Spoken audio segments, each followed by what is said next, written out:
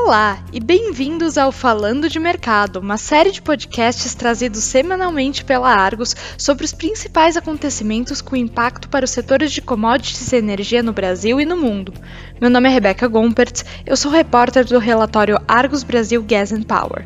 No episódio de hoje, eu converso com Rodrigo Ferreira, presidente executivo da Associação Brasileira dos Comercializadores de Energia, a Abracel. A Abracel constatou números recordes de economia para o consumidor de energia no Mercado Livre em 2022. Boa tarde, seja muito bem-vindo, Rodrigo. O Brasil está se preparando para a abertura do seu mercado de contratação de energia, e atualmente apenas grandes consumidores podem escolher seus fornecedores fora do mercado regulado, com somente 0,03% dos consumidores no Mercado Livre. A Abracel apontou alguns recordes no consumo de energia no Mercado Livre em 2022. Você pode me contar quais foram eles? Bom, Rebeca, o Mercado Livre vem crescendo a cada ano de forma importante, há uma taxa de adesão de novos consumidores na ordem de 20%. Ano passado, batemos recorde de consumidores no Mercado Livre, totalizando aproximadamente 10.800 consumidores, representando 30.900 unidades consumidoras. Esse é o maior número já alcançado de consumidores no Mercado Livre. E o consumo atingiu 37%, um crescimento de 3% em relação aos 12 meses anteriores. Então, hoje, representamos uma parcela muito significativa do consumo de energia no Brasil.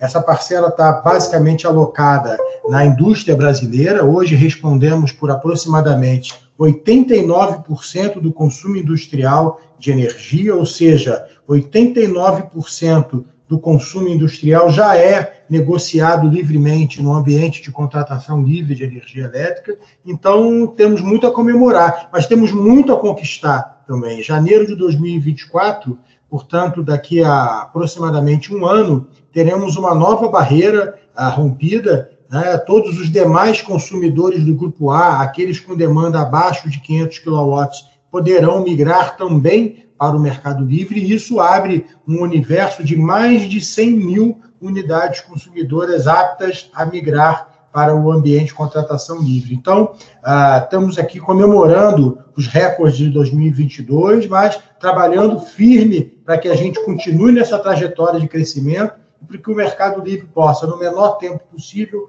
atingir a toda a sociedade brasileira. E falando desses resultados recordes de 2022, como a gente chegou neles? Que medidas e políticas foram adotadas que possibilitaram esse crescimento e economia? Bom, o Mercado Livre é um ambiente que o consumidor compra por conta própria a sua energia, compra de forma descentralizada. No ambiente cativo, no ambiente regulado, as distribuidoras são obrigadas por lei a comprar energia de forma centralizada para atender aos seus consumidores em leilões realizados pelo governo. Bom, esses leilões, além de sofrer diversas influências políticas para contratações de fontes por períodos e subsídios específicos, ela também, no momento da contratação, tem uma concorrência limitada àquelas usinas que, naquele momento, estão aptas a concorrer. No Mercado Livre, essa concorrência é ampliada e a influência política também já não existe mais. E o mercado, quando é livre, o consumidor, quando é livre, ele deseja invariavelmente a energia mais barata ou a energia renovável. E no Brasil, a energia mais barata é a energia renovável. Então, o Mercado Livre tem sido contratante de energia renovável, sempre buscando preços competitivos. Então, o preço da energia renovável no Mercado Livre acompanha a tendência de preços das renováveis no mundo, e essa tendência é por preços descendentes, por preços cada vez menores, e o mercado cativo sofre com contratações de longo prazo indexadas à inflação, além das características da contratação que eu mencionei anteriormente. Então, isso faz com que o Mercado Livre seja, em linhas gerais, na parcela energia da conta de luz, até 50% mais competitivo que o mercado regular. Então, esse é o segredo do sucesso: competição. Tá certo? Competição e liberdade para que o consumidor possa comprar a energia que ele quer, pelo menor preço possível e conforme as condições que melhor atendam às suas necessidades. Esse é o segredo do sucesso do Mercado Livre de Energia, no Brasil e no mundo todo. sobretudo nos 36 países onde ele já é amplamente utilizado por toda a sociedade. E existiu algum motivo para esses recortes de consumo e economia acontecerem em 2022? Teve algum incentivo específico que se expressou nos resultados desse ano? Olha, nós tivemos em 2021 um momento de crise hídrica, em que a energia bateu picos em função das bandeiras e etc. e tal. 2022, então, foi um ano em que muitos consumidores, você sabe que para migrar do ambiente regulado para o ambiente livre, você precisa não só estar finalizando o seu contrato com a distribuidora, como denunciar esse contrato com 6 meses de antecedência. Então, 2022 foi o ano que muitos consumidores conseguiram acessar o Mercado Livre, vindos aí de uma tomada de decisão ainda em 2021, quando os preços bateram recorde. Agora, a cada ano, a gente vem se superando. É um mercado em franco crescimento. O Mercado Livre tem sido, nos últimos anos, um mercado de crescimento constante. Então, esperamos que, da mesma forma que em 2022 batemos recordes de unidades migrantes e consumo, em 2023 isso também se repita.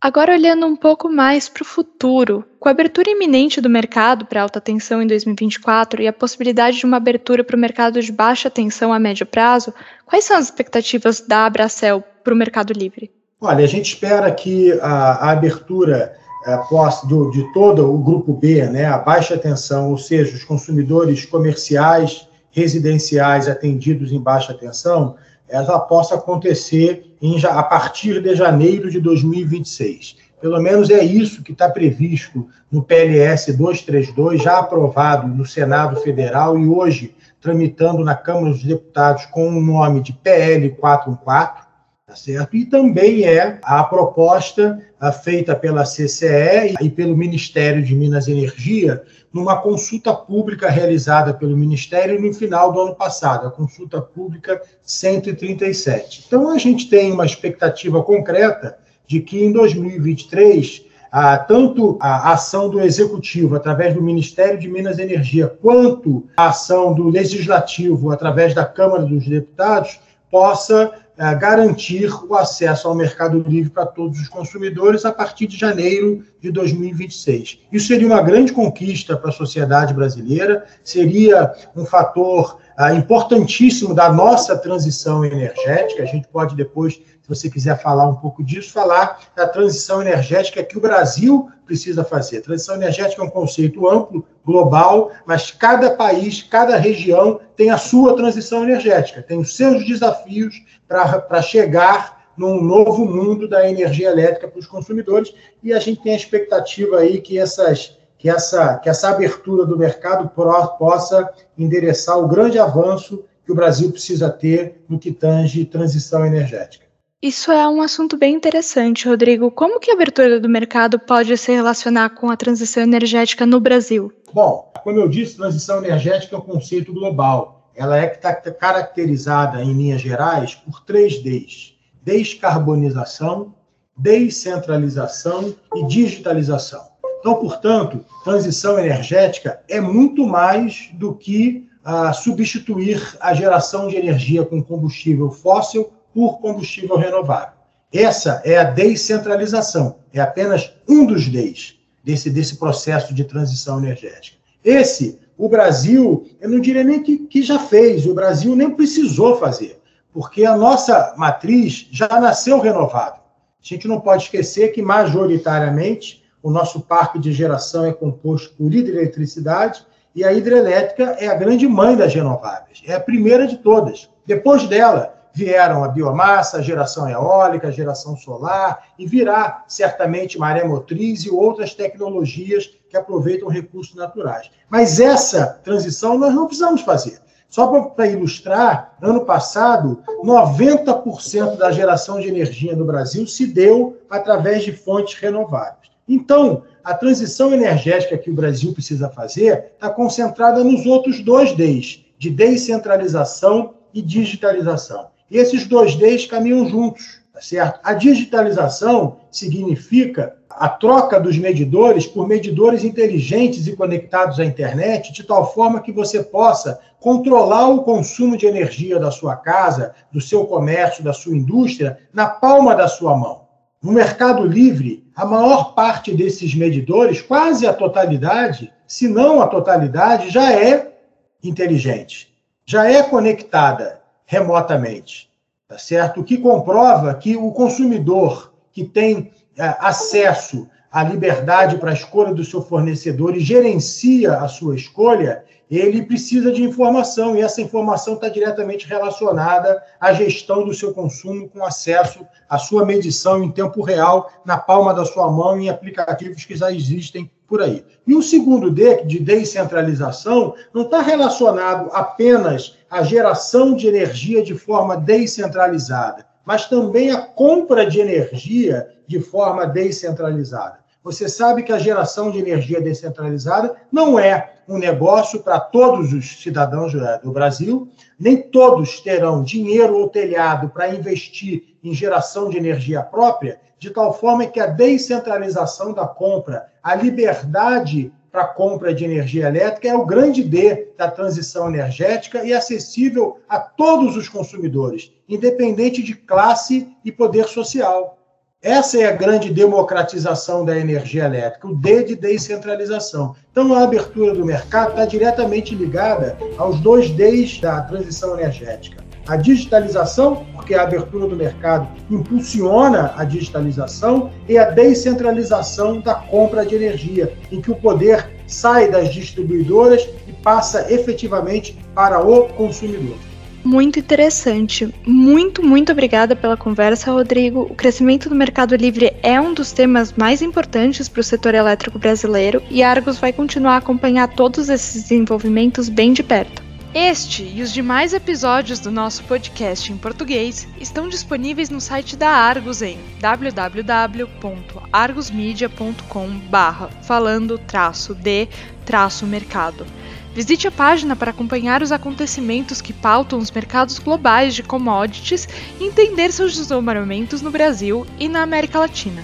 Voltaremos em breve com mais uma edição do Falando de Mercado. Até logo!